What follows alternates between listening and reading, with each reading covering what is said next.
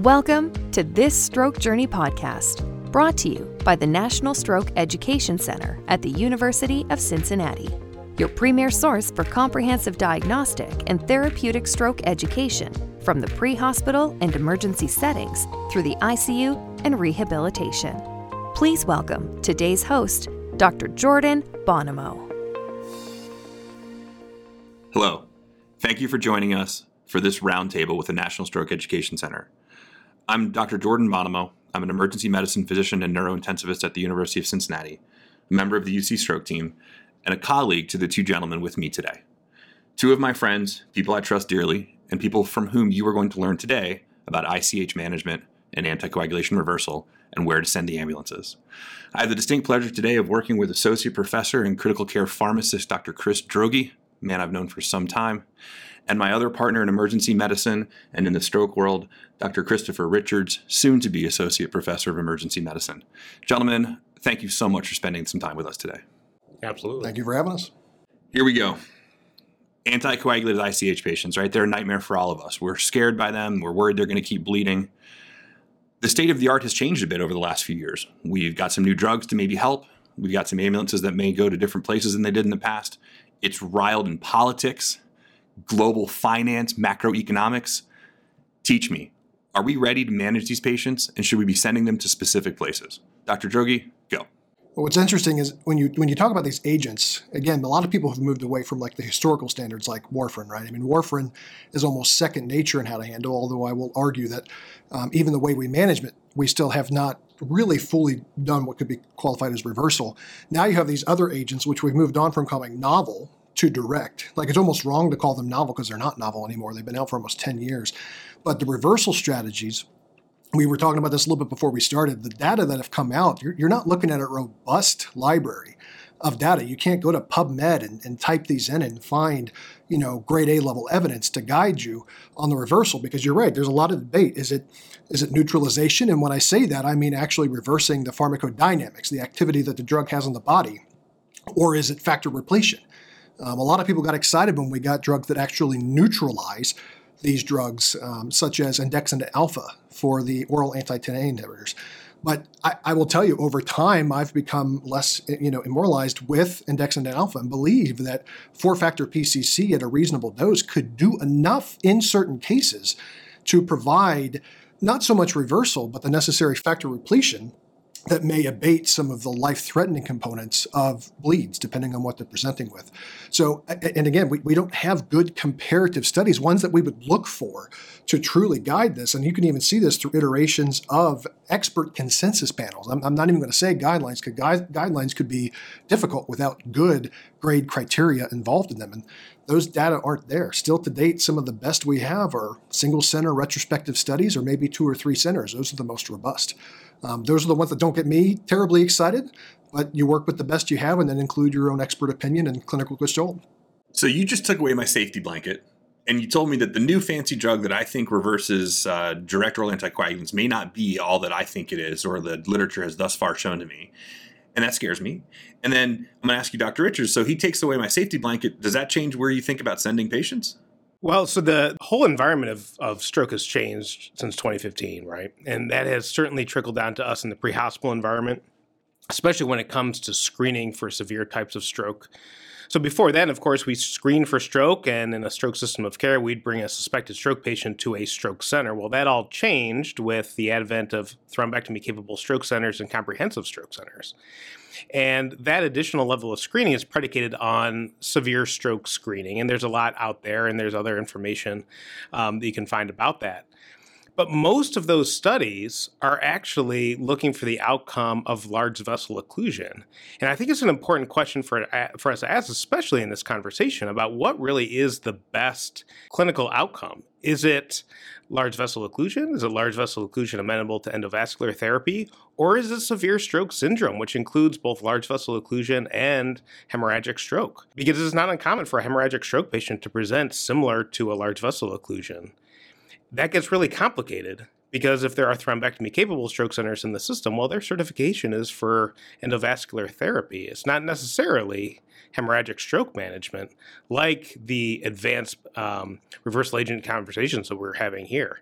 So it gets very complicated when you're dealing with a screen, especially when that screen's outcome has been adjudicated against an ischemic stroke diagnosis rather than a hemorrhagic stroke diagnosis. Well, let me ask you a potentially controversial question then. When patients are injured in the field traumatically, and we don't know how bad that traumatic injury is, we don't try to pretend that we can figure it out. We take them to a level 1 trauma center. Should that be the same thing with stroke now, perhaps? Well, I think it's a really good question. And actually, if you look at most of the American Heart Association guidelines in detail, most of the information that they would point to actually speaks to comprehensive stroke centers. And the reality is that all things being equal, the recommendations, guidelines, and otherwise from national organizations like American Heart Association would actually point to comprehensive stroke center as the preferred destination. Now, thrombectomy-capable stroke centers have a critically important role. They provide advanced therapies. They usually have advanced diagnostics. Oftentimes, they can provide a degree of care for the hemorrhagic stroke patients, just not to the external certification level. And so agnostic to an eventual diagnosis and just based on screens, I think it's an important question that you raised, Dr. Bonomo, in terms of what truly is the best destination for those patients. It's complicated, right? It's not getting any easier. We have all this new technology. We have CT scans in ambulances. We can carry drugs on ALS units, but it's not getting any simpler, is it? You know, the best and highest performing severe stroke screen turns out to be the non-contrast head CT that I'm able to provide in the mobile stroke unit that I'm a medical director of.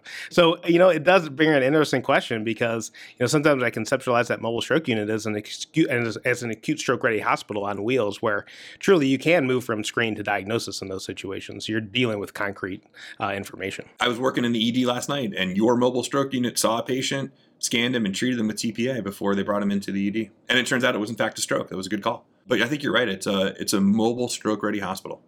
Fascinating. So does your mobile stroke ready hospital carry reversal agents? So we went through a lot of discussion actually in terms of what we would do in terms of hemorrhagic stroke management. We do. We have 4-factor purified concentrate, plasma concentrate. We carry that. We don't carry any of the other specific reversal agents like andexanet alpha or daratumumab. And that was partly a decision that we made in reviewing what guidance is out there. Dr. Droege, you made a great point about the limited controlled trial data that's out there, but we do have some consensus recommendations and best practices that would say for the DOACs, and at least at this point, those more specific agents might be the best agent. Now, I'm very sympathetic to the point that you made about maybe the 4-factor actually being a good agent to be used in most situations. But the reality is that our mobile stroke unit and most environments that mobile stroke units operate in transport to a variety of different receiving hospitals, comprehensive or otherwise. And depending on the clinical presentation, the nature of the head CT, and other potential factors, that decision about what medication is best could be variable. And our transport times, in conjunction with hard data that I can't really point to that says an additional 5-minute time savings for a reversal agent gets you this much better clinical outcome, we decided to carry agents that are really kind of tried and true for especially some of the older agents like Coumadin that we could potentially offer reversal agents to prior to hospital arrival. All right. So you got a patient in the mobile stroke unit. Their stroke screen is positive for bleeding because that's what your fancy machine does. The family member sitting there in the parking lot saying, no, grandpa's on warfarin, right? So you got your 4-factor PCCs and you're comfortable treating there. But instead, the family member doesn't say warfarin. They say, no, he's taking one of those fancy new ones. I don't know what it's called, Xarelto or something like that. Dr. Droege, 4-factor PCCs in the back of the mobile stroke unit, or should we wait to get to a center that has andexanet? There's, again, and you talked about it not being easy. This is one of those, I know it's going to be everybody's favorite answer. It depends. There's a lot of how quickly can you get to the center, right? That's always a question you have to ask. If you have a mobile hospital, effectively a mobile unit, I think that there is a point of what Dr. Richards mentioned. There is time is brain here as well. And it's probably best described in the warfarin-related literature, especially depending on where their initial presentations and their labs are, their INR, some of their other coag labs, et cetera. For me, yeah, I mean, really dissecting that data, when you look at what's out there, and again, you're really getting into a niche when you look at something in the head. But, at the end of the day, I look at some work that some of my colleagues have done.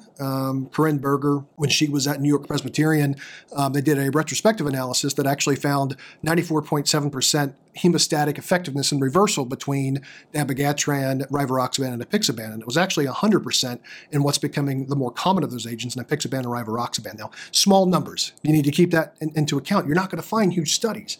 I don't want to sound like a broken record, but there's truth to that. And then other centers, Yale New Haven had a study that came out that compared the two strategies, 4-factor PCCs, andexanet alpha, and they found that there was ultimately no difference in reversal, in any type of morphology or progression of the head bleed, et cetera. And the only one that really challenged that was out of Mass General. And they did find that andexanet alpha was actually more effective in as far as Glasgow Outcome Scale and overall outcomes, but then came out to admit that the patients who were in the PCC group ended up having a lower GCS upon presentation. That's a big deal, difference between groups, and they actually had more progression in their head bleed. So it's like, well, what do you take from that? It's hard to make. And again, these are my colleagues, people who I consider friends from across the country. It's just hard to translate what to do from that. When I think about, and I'm less, believe it or not, I know pharmacy, you can label them as like the cost sheriffs, right? And andexanet, I get it's expensive. Yes, PCCs aren't cheap either. They're not as expensive as andexanet, but they're way more available. And when I can see studies that are being replicated time and time again that are showing even partial doses, and when I say partial, I mean something less than 50 units per kilogram of 4-factor PCC can be as effective as, say, full dose or even andexanet. You got to be somewhat careful because you got to make sure you're comparing apples to apples. That seems reasonable to me. The preparation is more straightforward. The availability tends to be not as much of an issue. And then, like you said, when it comes to the macroeconomics of this, it tends to be less of a punch and something you're probably going to be able to mobilize, somewhat with a pun intended, a lot easier in these avenues. I see what you did there. It was a good dad joke. It's for you. Yeah, you're practicing those now. That's really fascinating. And I will tell you that represents, from my perspective here, learning from the two of you, a significant shift in thinking in the last 3 years. When andexanet alpha hit the market, the push really was to get it everywhere, right? We're talking about consignment pharmacy and we're trying to push it out everywhere because we thought that was really necessary. In fact, the statement that I remember being most moved by was when the FDA said they will no longer approve anticoagulants without a reversal agent coming to market at the same time that's effective. And I thought that was interesting. And now we're arguing about whether or not 4-factor PCCs may in fact be effective for reversal of DOAC efficacy or effect, which was exactly why andexanet came to market in the first place, because we did not believe that the 4-factor PCCs were biologically, even plausibly effective in this role. And now clinically we're seeing that they might be, although the heterogeneity inside the data and what you're talking about randomization strategies are tough. So what is the likelihood that we're going to see a randomized prospective head-to-head andexanet versus 4-factor PCC for ICH? So there are some studies ongoing. You're not going to see them guided by drug companies because again, there's problem. And again, I'm not saying anything. That the companies who came out with andexanet alpha, because again, you're right. Andexanet alpha, when it was owned by the original company Portola, they developed it in parallel to the Trixaban product. And that's where it came from. And I thought at the time that was a great idea. All of us were excited, right? When are we going to see that? Well, funding in those types of items can be challenging. It's going to have to be, in my best guess, a solid investigator-initiated driven process, which does, when you look at the product of that drug being as expensive as it alone, will require a fairly hefty grant in order to do that, unless someone might get a signal otherwise to suggest that it's worth pursuing on an industry side. I don't know that you're going to, I don't want the perfect data to be the enemy of great data, to be the enemy of good, and you can keep on going down that ladder. But you know that I am a data-driven practitioner for sure. I don't see a robust study like that coming out anytime soon. I won't lie, I double-checked clinicaltrials.gov before coming over here just to see if anything else had changed. It hasn't, but there are some groups, multi-center, I think through Neurocritical Care Society, but somebody would have to correct me on that because I'm not a member, doing a larger evaluation on this. But again, that large, randomized, prospective, it would be tough to do anyway because of some of the differences between andexanet alpha and how it's administrated, PCCs and how it's the blinding to the administrators would be difficult. The blinding to the investigators would certainly be possible, but even then you're looking at some degree of confounding. So we would always have to accept great rather than excellent. But I don't see that coming definitively anytime soon. It's been interesting historically. Every time we've tried to study ICH, our local rates of ICH drop to near zero for the entire time that we have the grant funded for some magical reason. So it may be the right answer for curing ICH is to just fund trials in every state. And then, Murphy's Law would help us cure ICH. You need a lot of spokes. Yeah, sorry, that's a frustrated researcher comment. All right, gentlemen, last parting comments on this topic. I know this is something that we've touched on briefly in the past. It's complicated, and I don't think it's getting any easier. That's actually what bothers me the most and why I thought it was worth bringing this topic up again. There are new agents in the pipeline for reversal. We don't know what those are going to look like or their efficacy, but they're not here quite yet. Any idea on timeline for those, Chris? So we last time we talked about some of the Factor 11 products, and there was just a recent publication in New England Journal of Medicine referring to those. You're still kind of in the phase 3, probably late phase 3 with those agents. So we're still years away. So it is reminding me of that period when all of us knew that adarucismab and that Dexnet was coming, and we were all clamoring for it because we were desperate for something. And it was probably a year or two out. That's my best guess, assuming that some of those finalities of phase 3 trials do come to an appropriate completion after that. So I anticipate a year or two is most likely the anticipated timeline for them. But let's at least raise a glass and toast to the fact that we're not talking about COVID, right? There's truth to that. All right. And Dr. Richards, as you're in your mind developing next iteration of the guidelines that you're going to author on this, we making any big changes on how we're moving patients? Well, I think it's important to think about not only in terms of destination, but also time from stroke onset. So I think that there actually is, and especially when we think about some of the clinical trials and how to interpret it, is the age of the hemorrhagic stroke as well. So there probably is something about hematoma expansion in that first 2 hours. We've actually seen this, a recent study out of Houston in their mobile stroke unit showed within those 2 hours the increased rate of hematoma expansion.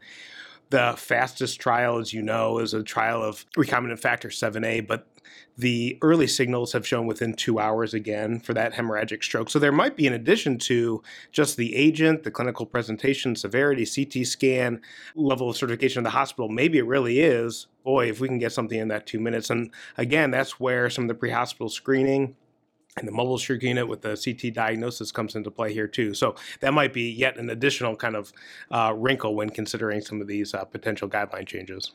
I came to you guys for comfort today, and I feel like I'm left with confusion and a sense that it's really hard, that our jobs are really hard. I'm really glad to work alongside guys like you who can think this way and help really change the landscape, both nationally and locally. Dr. Strogge, Dr. Richards, thank you so much for your time today. Appreciate your insights.